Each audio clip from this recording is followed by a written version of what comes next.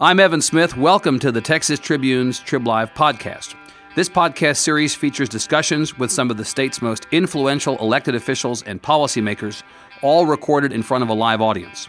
The Tribune hosts more than 50 free TribLive events each year around the state, plus our big annual Texas Tribune Festival in Austin. To learn more about our TribLive events or the Texas Tribune, visit us at texastribune.org. The Texas Tribune's TribLive event series is made possible through the generous support of AT&T, BP, Christus Health, Raise Your Hand Texas, Texas Coalition of Dental Support Organizations, Texas A&M University, and 83rd Legislative Session sponsor MyPlates.com. Please join me in welcoming Baylor President Ken Starr. Thank you, Evan. Mr. Thank President, you very much. thank you again for being here. Take you right over there. Thank you, sir. Thank you. Very nice to have you here finally, sir. Good to be here. Appreciate Thank you making the time and taking the trouble. It's always busy this time of year to be here, so thank you very much. My pleasure. Thanks.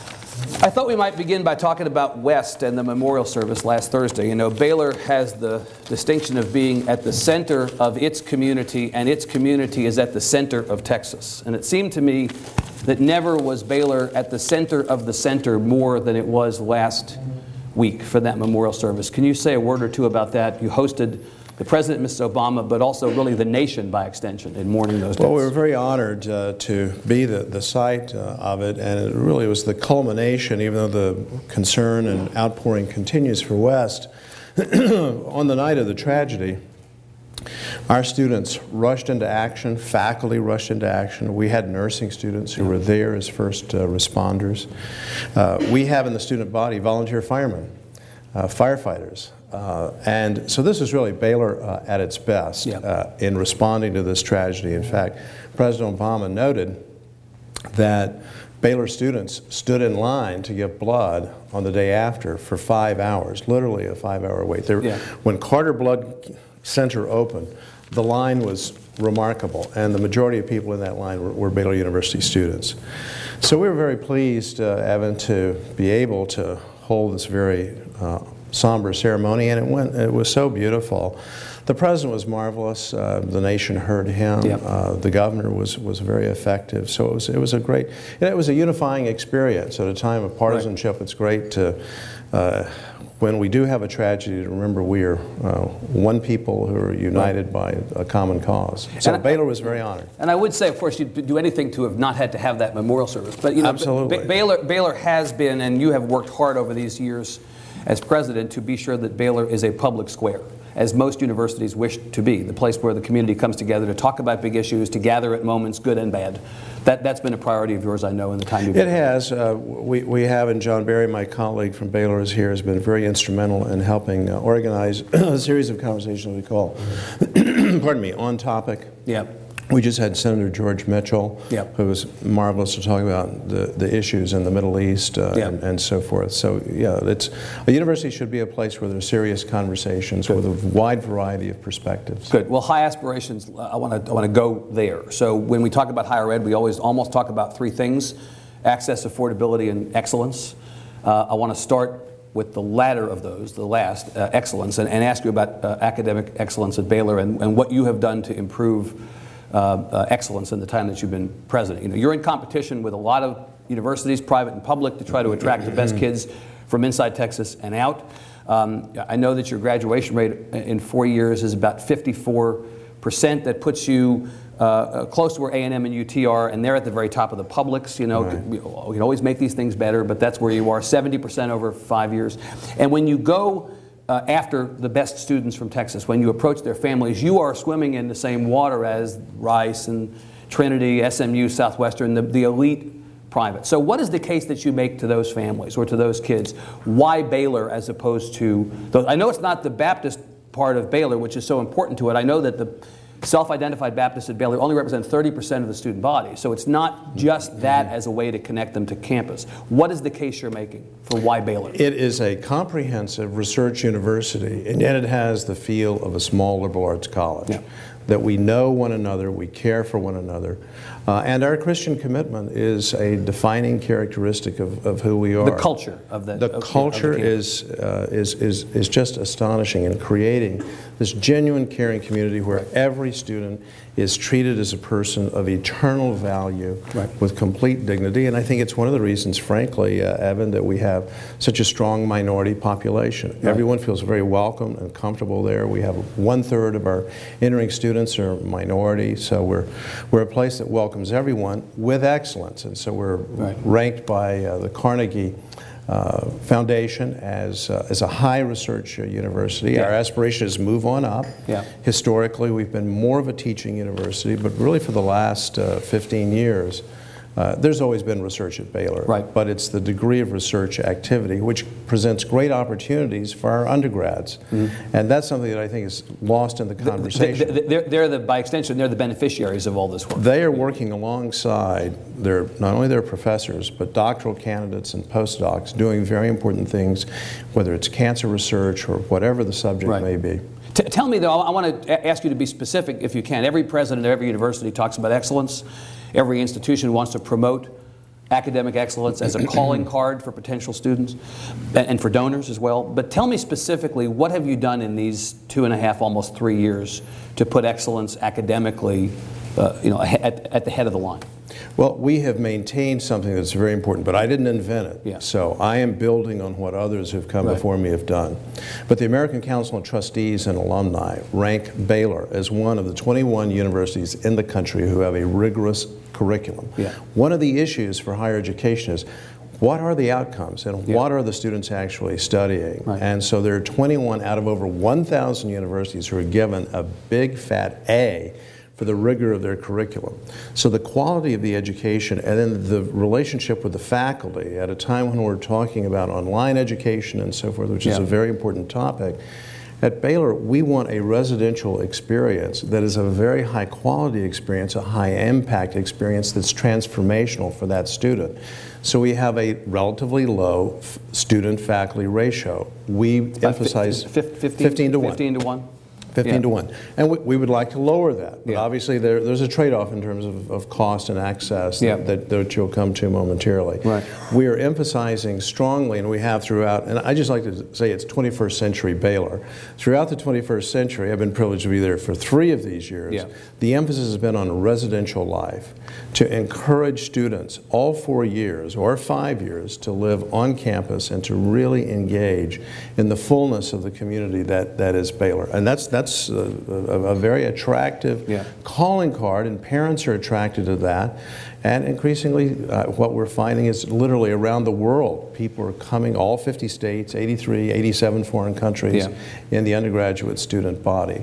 Now, you mentioned outcomes. There's a lot of discussion in the legislature this session, as there has been for the last couple of sessions, about outcomes on the public university side. That conversation is really about funding based on outcomes as opposed to other things. Obviously, you don't have the same considerations that the publics do, but of course you want these kids to come in, get a great education, and then move on. And as I mentioned, 54% get out in 4 years, 70% in 5 years. I think it's a little bit higher in 6 years.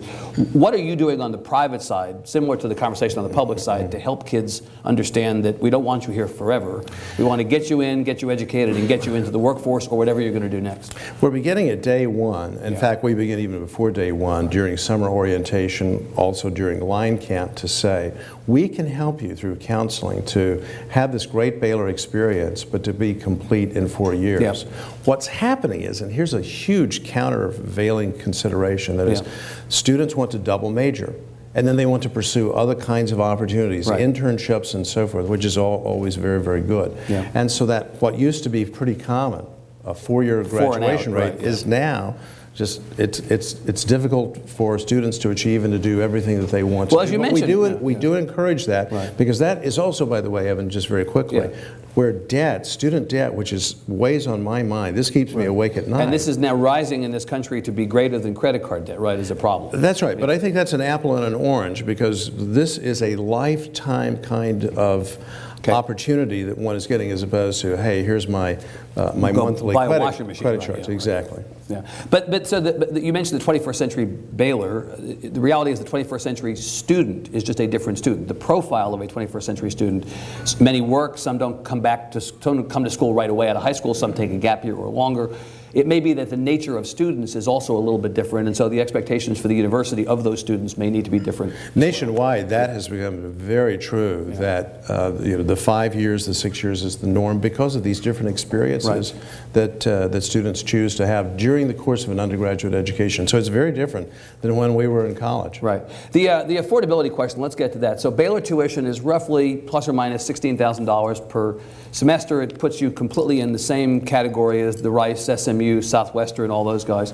If you annualize it, you look at the privates, the elite privates that I've mentioned versus like A&M and UT, which I know are big competitive set schools for you. Kids often come to Baylor. They're also looking at UT and A&M. It's roughly 3 to 3.5 times the cost of going to a UT or an A&M. Not the same product necessarily, but it's a little bit more expensive. I know that's the rack rate. You know, nobody really pays the rack rate in a hotel, and very few people pay the rack rate at a university. They're going to end up paying somewhere less than that. But nonetheless, that's a hurdle for some people to get over. What are you doing to keep the cost of a Baylor education within reach for so many of these kids who want to Well, I want to pick up on one thing, the rack rate, and that is our discount rate, this off the sticker price, is a little over 40%. Right. And that's in the norm. On average. And so, on average. And so what we are doing is we're coming alongside families and saying, okay, here is the sticker price, but let's see, we're going to do everything that we can to make this work. Right. So that's a university expense. That is university-funded scholarships. Right. Now, what else we're doing is raising as much money as we possibly can, day in and day out, for what we've called the scholarship initiative. This was something that you put into play on day one. Day one, and you actually just completed. And we just completed it. We haven't completed fundraising. We have completed this particular initiative. And that's a $100 million initiative, and that goes to all for scholarships. All for scholarships. Merit-based. Need-based? No, it is just whatever the needs are for scholarships. And so it's a flexible program, but we also have part of the bucket is for athletic scholarships. So someone would say, you know, I love the classics department, however, I love the basketball team a little bit more, or vice versa. So obviously it's donor-driven and donor-crafted. And then we have a missions bucket, because so many of our students feel called to go on mission trips during the summers or during the spring break. Right. You know, when people are at the beach, a lot of Baylor students are doing, it's not unique to Baylor, but it's just part of our DNA, are out really helping the needy somewhere in the world or close to home. So that can be quite costly. How do you get to Kenya? We have a lot of connections in East Africa. So the missions bucket has been an important part. Ties back to the culture, again, another way in which it ties back to that Baylor culture. You mentioned a third of the student population entering this year is non-Anglo, minority population. A good way to ask you about access and maybe more broadly about demographics. We're in a state that population is changing rapidly. Now we're minority majority. We're soon to be Hispanic majority. You're entering class in the fall is, I believe, about 12% Hispanic, a little bit lower than where it is at A&M and UT, but in fact you have a higher African American population than either A&M or UT. This question of how to attract and retain the best sort of Baylor-appropriate non-Anglo students is going to be more and more a focus, I suspect, of the university's attention over time. As the population changes, necessarily the Baylor population will change. What are you doing on that front? How are you getting the best Hispanic and African American and Asian students to look at Baylor seriously? We're into the schools. Obviously, we provide lots of information, but we're in the schools. But we also have great connections with pastors. There's some 1,200 Hispanic Baptist churches in Texas. And so we have connections with Hispanic pastors. And it's not just Baptist pastors. We have a very large Roman Catholic population. At Baylor. It's our second largest.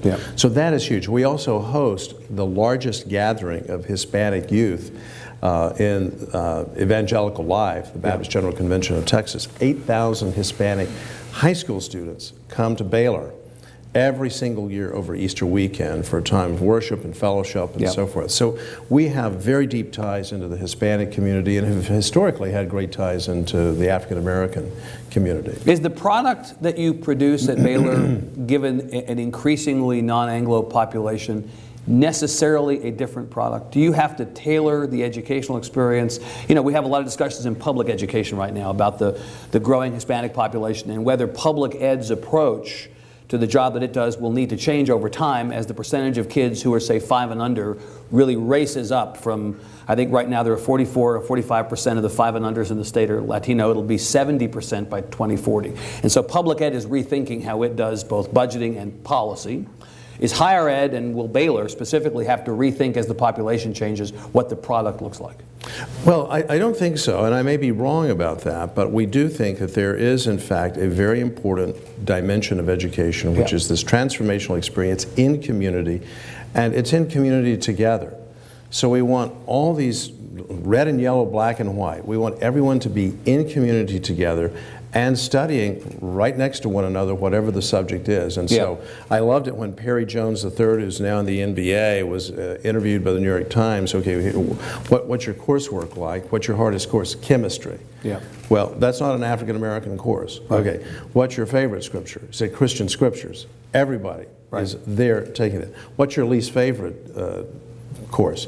Theater. I'm finding it difficult to understand Chinese theater. Yep. This is a terrific bringing together in community of everyone, whatever their background is. Now, we have 286 student organizations on campus. Yep. And so people can pour their sense of identity and cultural and ethnic and racial background into their extracurricular work. And what we also find, we have a lot of churches in Waco, is that people will find, our students will find a church community that is very agreeable to them, that is meeting their spiritual needs. Right. And so I think holistically that all of our students are finding their place as a member of a caring community. Because again, the diversity of the religious backgrounds on campus, I think that struck me, I'll tell you. As I think about Baylor, the word that comes to mind is Baptist. Yeah. And the idea that only 30% of the enrolled students are self-identified Baptists, maybe it shouldn't have struck me, but it did strike me that didn't seem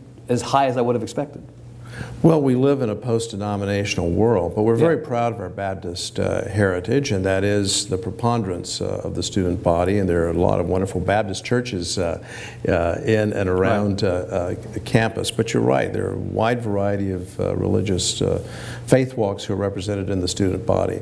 But we have a very vibrant chaplaincy, and I must say, when I think of the new, we just lost our Catholic chaplain to studies in the Vatican, but the new Catholic chaplain is wonderful. Boy, if you're going to get poached, you may as well get poached by the Vatican.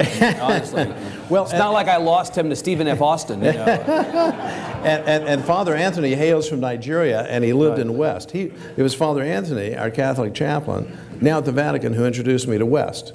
Oh, wow. Yeah, because he actually lived in West. Yeah. But it's a closely knit community, which makes it, it's large, and yet it has that small feel with this beautiful campus. Yeah. And so I'll tell you this, if people come to our campus, they love the people and they love the campus, and then they see the excellence of the teaching, which is very important. Here's something that is non-negotiable at Baylor. If you want tenure at Baylor, you've got to be a great teacher. Now, you've got to have some other things. How is that different, President, from any other school? Wouldn't any president be able to say the same thing? I don't know. Yeah. I don't know. Ask them. But I will tell you this. Baylor is very proud and great teaching, in our view, means mentoring. Yeah. You've got to come alongside those students in a really meaningful and powerful way and show that you're really pouring yourself into the lives of the students. Okay, I've waited 15 minutes. Let's talk about Robert Griffin. I really had to restrain myself. What are you doing on that campus in the athletic department? I mean, you all have just turned the world upside down in the last few years athletically. I think for the people who, in this audience and elsewhere, who were big Baylor fans, it may not have come as such a surprise. But to the sort of Gen Pop, I think people are going, well, boy, Baylor is now in every athletic conversation in college sports. What's going on, or is this just basically everything converging to a moment? I think it's more the latter. Baylor has a great athletic tradition. We have a veteran of the 1952 Orange Bowl right here. We've had great athletic teams over the years. We have been in the national championship for basketball in past seasons. So obviously our track program is world renowned. But I think Robert helped crystallize attention, and Brittany, others who have been so effective over these recent years. You could hardly have a better ambassador for Baylor athletics than Robert Griffin, right? He loves Baylor. Right. We love him. He's just a fantastic student. He is the student athlete. Right. Yesterday, when it was senior day for our baseball team, yeah. they swept the Longhorns. I don't know if you noticed that. But I'm there. We have security to escort you from the building. I'm there shaking hands before the game began, and here are the families and so forth. And they're from all over the country. Most of them are from Texas. But here's a guy with a 3.6 in mechanical engineering and so forth. So we very much emphasize you're a student athlete. Yeah. 3.2 cumulative GPA across the 19 sports. And there's, I presume, as there are at other universities, fairly stringent requirements. If you're not making these kinds of grades, you're out. Yeah, off you go. Right. And so in many of the debates about the future of college athletics, mine is one voice, but it's by no means alone. I think college presidents feel very strongly these are students who then bring their great talents to bear, and Robert just exemplifies that. Yeah. 3.68 GPA, graduated in 3 years, was working on his master's degree, wants to go to law school, and we hope and plan for him to come to Baylor. Come back to Baylor, yeah, when the time comes. You mentioned Brittany Griner as well. She also, in the same way that Robert Griffin has been a great ambassador for Baylor on the football side, drafted first in the WNBA. You know, obviously her options from a professional sports standpoint, unfortunately, as a woman, are limited to a greater degree than his are, but nonetheless is going to go out there and carry the Baylor flag as much as she possibly can. Absolutely. We love Brittany, and she's going to do a great job. On the Brittany subject, I have to ask you, President, about the news from last week. Brittany Griner, as you, I'm sure, read on ESPN or in Sports Illustrated, announced on the day that she was drafted that she's gay. I understand that the Baylor culture is very traditional. There are traditional values baked into that culture. And for a lot of people, it is those traditional values that attract them to Baylor. And the policies of the university really pivot off of those values. If I read the student policies and procedures correctly, I don't know that I'd say you are prohibited from being openly gay or lesbian on the Baylor campus. It reads to me a little bit more like don't ask, don't tell. The old don't ask, don't tell.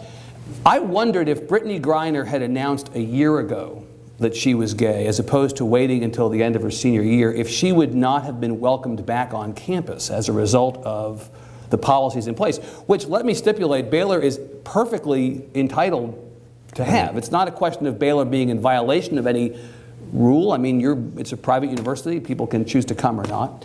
But I'm wondering if Brittany Griner's situation now makes you think at all about this intersection between traditional values and a hidebound culture on the one hand, and the inevitable intersection of the modern world. Well, we encourage one another.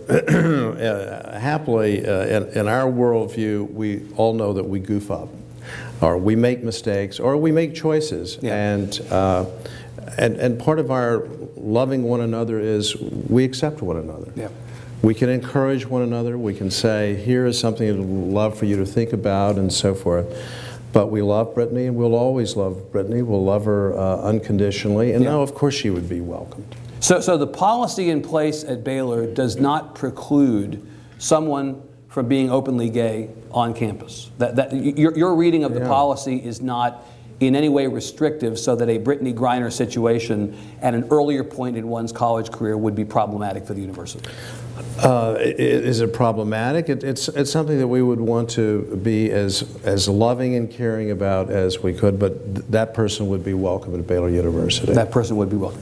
Okay, let me ask about you. So you end up in this job in 2010, having been dean at Pepperdine. You had a long career that was quite celebrated and quite public. People knew you as that guy. Now they have to know you as this guy.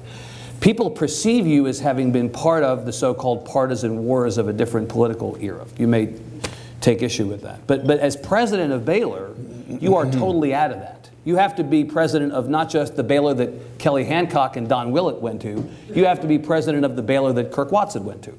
You have to be president of all of Baylor. So can you talk to me about how hard it has been, or maybe not, to transition from the guy you were before to the person you are now with the job you have now and the outlook and orientation that you have now?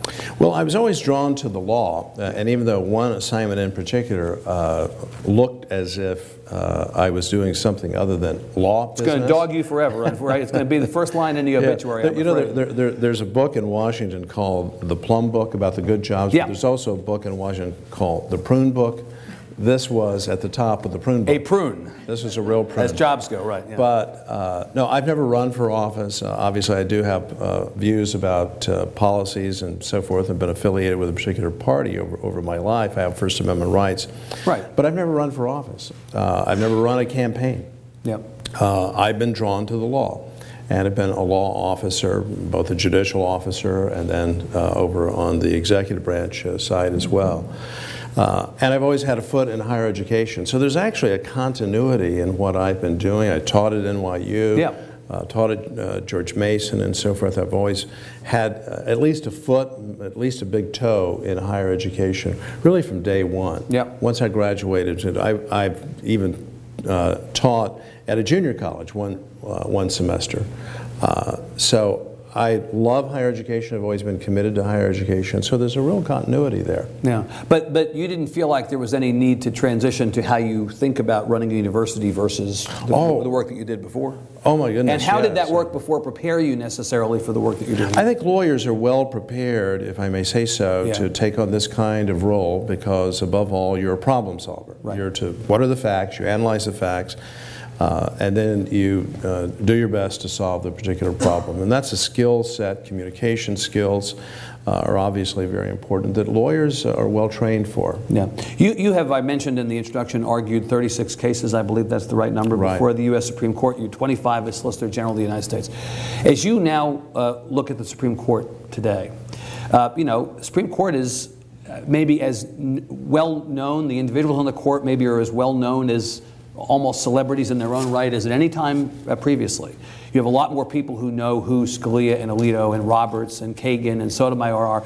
The justices themselves seem to be stepping out more as individual brands almost, distinct from the court brand. Is this a good thing or a bad thing? As a longtime court watcher, what do you think? Yeah, I think it's a good thing.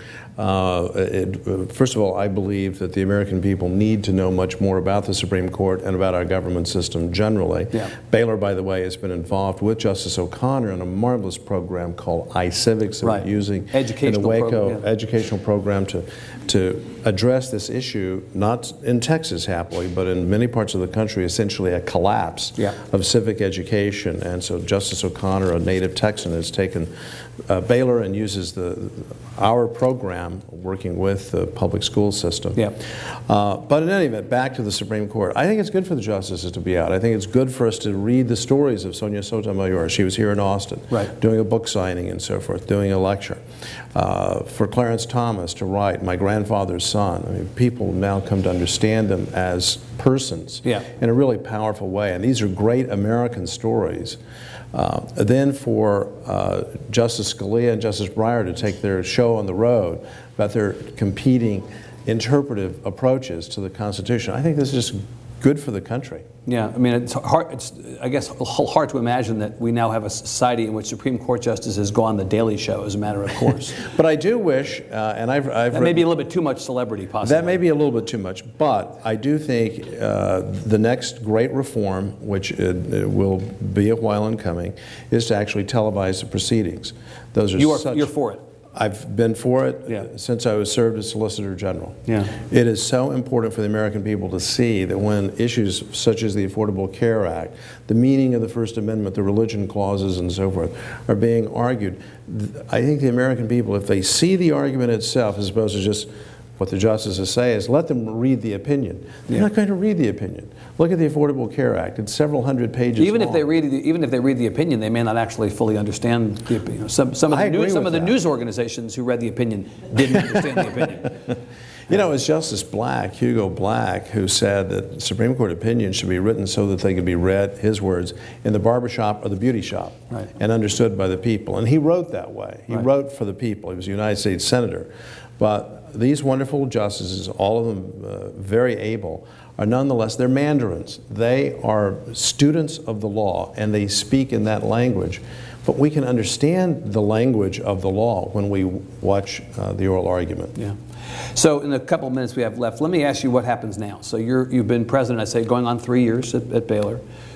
You theoretically have a long-term vision for this university. What's the next big scholarship initiative? At least this phase of it is complete. What is the next big thing that you're going to put out there as president? What would you like to see us talking about if you're back here 5 years from now? Well, we want to complete some of the capital projects. Yep. Our stadium is a lot of building underway. projects on campus, right? A lot of it. We have almost $500 million in building, either going on or contemplating. On the residential life, we have a new wonderful East Village, 700 students, 700 beds, wonderful dining facility that comes online in August. The new stadium, August of 2014. And then the Board of Regents just announced the public phase of a building campaign for our new Building and Innovation campus. We definitely need that space. So we have some space issues we need to complete. What we call the Victory with Integrity campaign for our athletic complex. We just completed an indoor tennis facility, which is very good. We have a very strong tennis program, as you know. But then we want to continue to build on the academic side, bringing in the kinds of professors drawn to Baylor, like Marlon Scully, winner of the Loeb Prize in Physics, John Wood, previously at Yale in chemistry. These are the kinds of high-impact academics that we want to bring in. So that's endowed chairs, more endowed scholarships. That is going to be just sort of eternal vigilance, constant working to raise money for the cost, the access set of issues that we talked about earlier. Got it. All right, Mr. Starr, thank you very much for being here. Let's give the President a hand. Thank you very much for your time, sir. Thank you. Let me suggest that you all pepper the President politely with questions now for the balance of our time. Things we didn't talk about. Doc's got a question. What do you think it's about? Yes, President Starr, I appreciate the comments there. I wonder if you might just visit for a moment on the Brick Center and what impact that's going to have not only in Central Texas but on the state in general. Thank you. And Doc, thank you for your representation of our community. We appreciate all that you do here in Austin.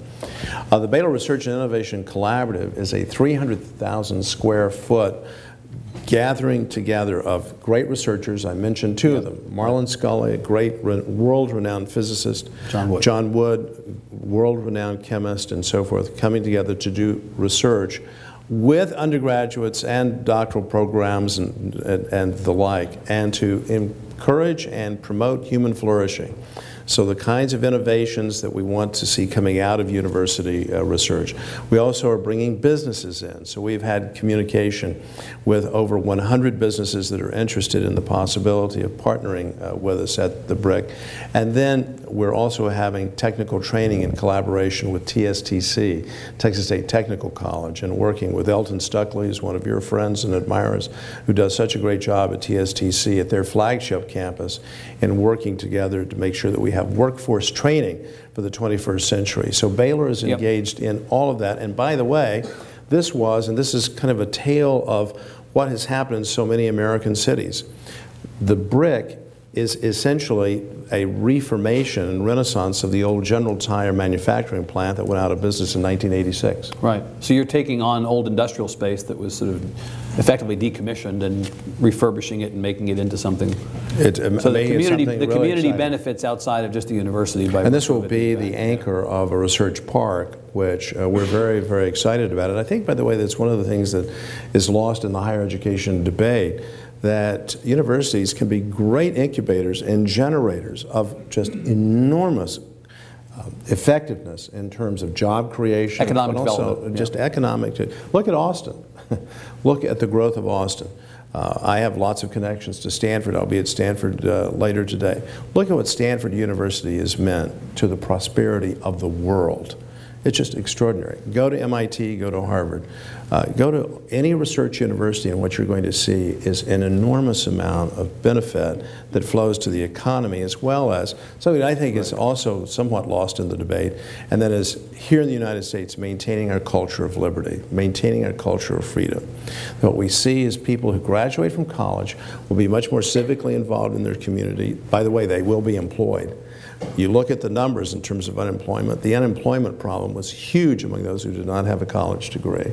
So making these kinds of opportunities, Doc, that the BRIC provides, I think is very important for us. It's part of our mission at Baylor University to really have a high impact on our community, but beyond that throughout the world. And on the economic development front, I think the interesting thing too is Baylor is, you know, Austin is a fairly large city with the University of Texas as a large piece of what it does, but is not the only thing it does. Baylor, by virtue of the size of Waco, is disproportionately influential in terms of the economic development and the culture of the city. Right? And we want that to be as positive a way. We want radical engagement. You were talking about what about the future? We do have a new strategic vision that we've been operating under for 1 year, and informed engagement in the community is a very important part of that.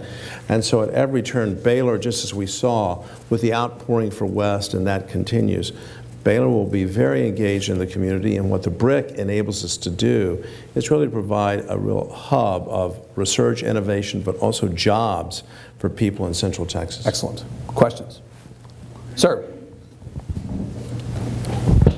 Judge Starr, I did my undergraduate degree at Baylor University in public education, and I noticed we were disappointed in that community that we lost our master's and doctoral program, but I understand there is an effort to bring that back. I would mind if you would address that. Yeah, say a word about that, please, both the loss and the possible regaining of that program. Yes. Well, all these universities, Baylor is included, are having to make very, very hard choices, as you know, and it is that classic. What is, in fact, the amount of investment that we have had to make in terms of the return and so forth? That having been said, even though some hard choices have been made in the past, and I don't criticize those choices, we believe that the School of Education, the School of Nursing, the School of Social Work, the School of Music, we could cut all those and save a whole lot of money, But that's not who we are. We intend to continue to be serving the community broadly. It's part of our vision. What's the issue, Mr. President? What is the issue? Is the issue that the investment being made on the front end is not being met on the back end with an adequate number of graduates? Is that the issue? It's a whole host of issues in terms of the demand dimension, but also, frankly, it's just driven by cost. What is, in fact, the cost of this particular program or activity, and do we have to make some hard choices? Some universities are closing down entire schools. So the decision was made some time ago with respect to those programs, but we're taking a hard look at a wide variety of academic programs, and we are in a period of growth. We want to be good stewards, but we're saying we're going to grow because the needs of this world are so profound. So we are looking at then expanding the School of Education. We want to expand the School of Nursing.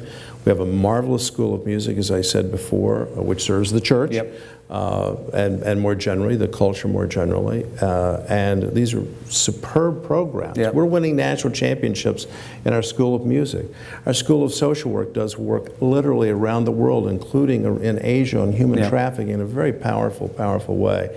So this is at the heart of what Baylor is, and so we're going to grow those programs if we can, in fact, go out and ask Baylor Nation, and then those who support Baylor's mission, come alongside us. We want those 165,000 living alumni say, I'm all in for Baylor, and okay, I'm all in for this program or that program, but I'm all in for Baylor, and I'm going to be really coming alongside and helping, because we need people to time, talent, and treasure. The economics of running a private university, it's no different than running any business.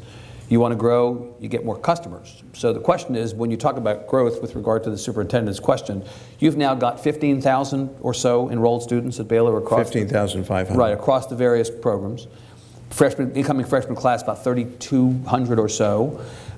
Certainly the demand is there. You had 38,000 applicants, I believe, last year for... And we have 1,000 folks on the waiting list. On the waiting list to get in. We reached out just last month and said, look, the class is at the size that we want it to be, but obviously people then will make a different decision. So we have 1,000 people on the waiting list. So will you grow the enrollment, I guess is my question, because one of the ways that more resources come in the door for any business, any private business, is more customers. We are very reluctant to do that. We like the size that we are. Ultimately, that is a Board of Regents determination. Right. But our recommendation for Want to just ask Buddy? I think Buddy's back there. We just see what Buddy has. Our regents will make that decision. So let the record show. Right, yes, exactly. That you were deferential to Buddy, as we all are, actually. That's it. Yeah, right. Yeah. But the administration will strongly recommend to the board that we not continue to grow the size of the student body. Other than the graduate programs, we will continue to grow those. Right. We'll be very judicious about that. Yeah. We're growing, for example, in our health administration, medical administration. A huge need for that. So we're growing that. We're growing that program. We're growing in the sciences. There's such need. We're growing engineering. Huge need for that. We are staying fairly constant in the humanities, the liberal arts, but we're not cutting. And that's really, I think, very important, because what you're seeing across America in so much of higher education is a cut. Yeah, this is flat as the new up, basically. Right? Yeah, and we love where we are in terms of the size of the community. We do want to continue, by the way, to bring more and more of the upperclassmen back to campus. We think that's where the transformation truly occurs in people's lives. So that is. But undergraduate enrollment, it sounds like. Probably we want to remain where we are. Remain where we are, very well. Other questions? Gentlemen back there. Natalia, yes, if you want to stand up, say use your outside voice or wait for the microphone, however you want to do that. You mentioned that tenure at Baylor requires being a great teacher. Yes. Aside from the mentoring program that you mentioned, what other measurements are you using to determine a faculty's teaching contribution? Right. This is actually a conversation happening across public universities now. You know, what does a teacher contribute to campus? How should the university calculate that contribution? So what's your But in terms of the specific question, student evaluations weigh heavily in the balance. So they are the consumers. So we want to know that. But we also have evaluations of more senior faculty members observing. We have an academy of teaching. We have a number of resources to bring our younger professors or newer professors along in the classroom. So there's a very strong support program to ensure that if there is some issue with respect to the professor's performance in the classroom, we can address it. And then we have conversations every year with each faculty member during the tenure review process. And so if there is an issue with respect to teaching, it's flagged very early on. Let's work on it. It is a skill set. We can work on that. We have distinguished educators here. Teaching is something that can, in fact, while there may be folks with more natural gifts than others, you can work on it. You can become a much better teacher. So it's a very holistic process, but including student evaluations. You had another angle on the question? Well, my other angle was how you quantify the contribution of a faculty. To the questioner's point, this is an ongoing conversation within public universities right now, is how you quantify the contribution to faculty. And we begin with teaching and mentoring. I mean, we're there to make sure that students are having a tremendous experience, a great learning experience. Yeah. So that's just non-negotiable. But then we also look at research. Yeah. What are you doing in terms of scholarly productivity in the sciences and engineering? Right. What are you doing in terms of peer-reviewed publications and so forth? So nothing that's unique. But here is something that's very important at Baylor, and that is community service. We take that very, very seriously. That includes, obviously, service to your church, but we want to know exactly what are you doing in the church and in the community. And so our Baylor faculty are really quite significantly engaged in the Waco community. Good. Other questions? Mr. Patterson over here. Hi, Ken Starr. Thank you for being here. My pleasure. I've got two questions, kind of. One is, has the teaching, the way that students today are learning, meaning all the kids today are just on their screen, and it's not about interaction like this as much as on the screen and learning from a game that's on their device. And has it changed yet in the classroom at Baylor? And what is the, little further than 5 years, but 20 years from now, is Baylor going to be spread across the globe and teaching people in other places where there's not the one-on-one interaction and the campus interaction? Well, we've seen a lot of this in Texas of late. University of Texas getting involved with the edX initiative. I believe Rice has recently said they're going to join in here. This notion of online education or distance learning is pretty much baked into everybody's cake right now, right? And it's a very important part of the cake. We are very interested in monitoring what's going on in the MOOC world, but let's just talk about Baylor, the massive online courses.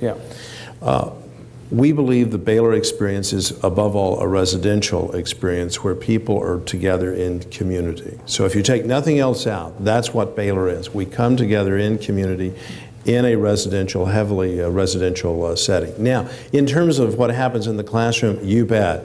Online is very important, including in the sciences. What we're finding is one can have virtual labs in organic chemistry. In political science, I just taught in a poli-sci class last week, and the professor delivers the lecture online, and you can, in fact, you're expected before you go into poli-sci 2302, you will have heard the lecture. Then when you go in, it's problem solving and small groups. So there are a variety of techniques that are used, including then using online kinds of activity and across the line. So there's less of the traditional lecture, student, listener kind of activity that we were accustomed to when we were in college. You don't think that the education that a kid is receiving through one of these online experiences is in any way diminished versus the in-person experience? I mean, that really is the conversation now going on. Yeah. People are excited by the opportunities that technology presents, but they're also worrying whether there's a socialization that's missing, aspect of this that's missing if you're just basically watching everything from a screen.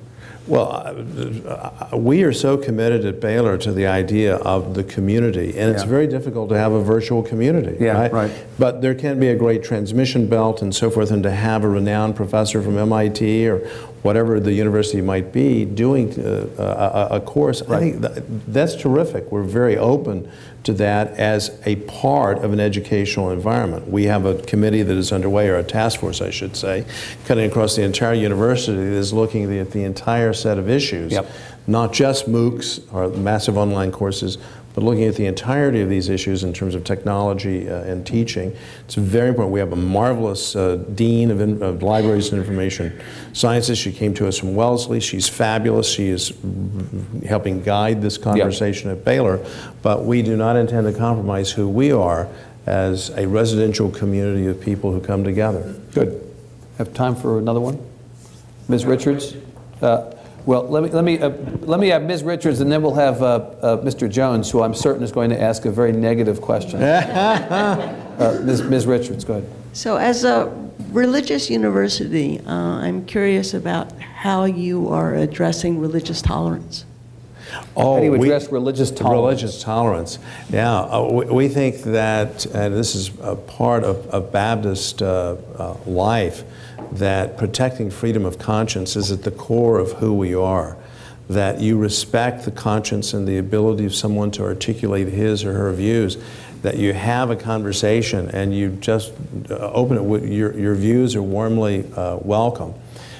In fact, when you look at the history of the First Amendment, the religion clauses, Mr. Madison was so moved by what he saw, namely Baptist pastors literally in prison in Culpeper City Jail because they were not teaching pursuant to Anglican doctrine or hadn't been licensed by the Anglican Church of Virginia. So Roger Williams in Rhode Island. This is a very important part of who we are and what we're all about. This gets back a little bit to this question of embracing differences, and that the Baylor campus, despite its traditional culture, as you said earlier, you assure us, is willing to embrace differences across the entire spectrum, including religious differences. We welcome diverse views. We, at the same time, say, here's who we are, and we do not in any way shy away from saying, here's who we are, that we are a community of faith. The wonderful motto framed at the founding was pro ecclesia and pro Texana, for the church and for Texas, which we now see as a metaphor for the world. Good. And then let me have Mr. Jones appropriately be the last question today. Judge, enough of this talk about academics and stuff like that. Yes, stuff like that, buddy. What do you see the future of the Big 12, and what is Baylor's role in it? Right, now let's roll up our sleeves and get at it. Well, we feel... Cancel your 10 o'clock. Go ahead. What is the future of the Big 12? We feel very good about where we are in the Big 12. We'll be having a meeting at the end of this next month of the Board of Directors, our annual meeting. We meet, obviously, we're in conversation with one another. But by virtue of all 10 members of the Big 12 having put their television rights in for Tier 1 and Tier 2, until June 2025, for the next 13 years in effect. The conference is very solid and very stable. We have a very strong commissioner, Bob Bowlesby, who is AD and a very successful AD at Stanford. He's a great leader. He is articulating the word vigilance and remaining nimble. We're being very vigilant as to what's happening in terms of conference realignments, and then we'll be nimble with respect to the appropriate steps for the conference to take. But we feel good about where we are. And one of the advantages of the 10-person conference, the 10-member conference, is we all play one another. And it's a real conference. Yeah. We all play one another in football, and we play one another double round robin in basketball. And the commissioner feels very strongly that that's a good thing. He thinks it's healthy. He was part of the Pac-10. He liked the Pac-10 the way it was, so he likes that. But at the same time, he understands we've got to be very aware of what is happening in terms of, because we saw what happened.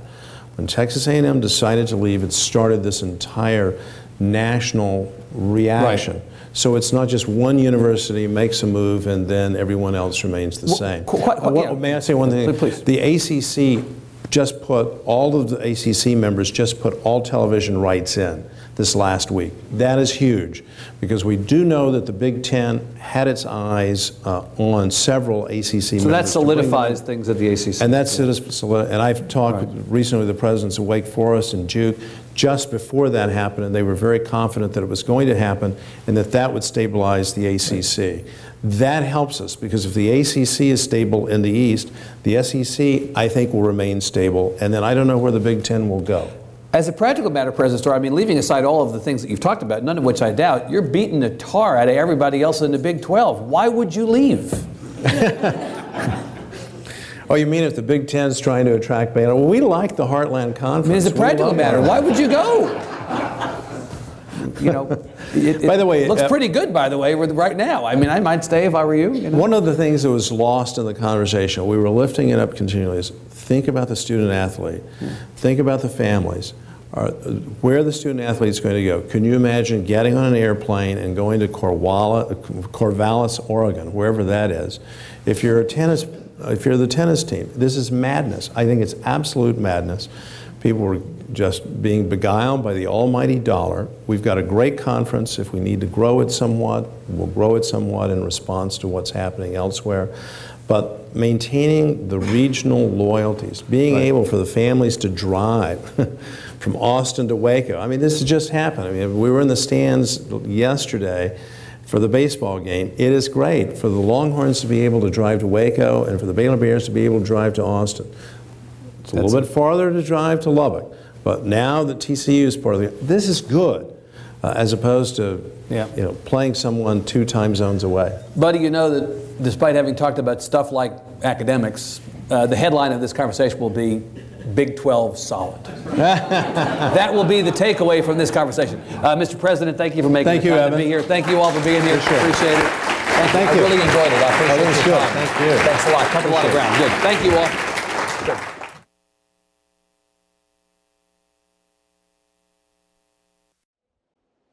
The Texas Tribune's TribLive event series is made possible through the generous support of AT&T, BP, Christus Health, Raise Your Hand Texas, Texas Coalition of Dental Support Organizations, Texas A&M University, and 83rd Legislative Session sponsor MyPlates.com.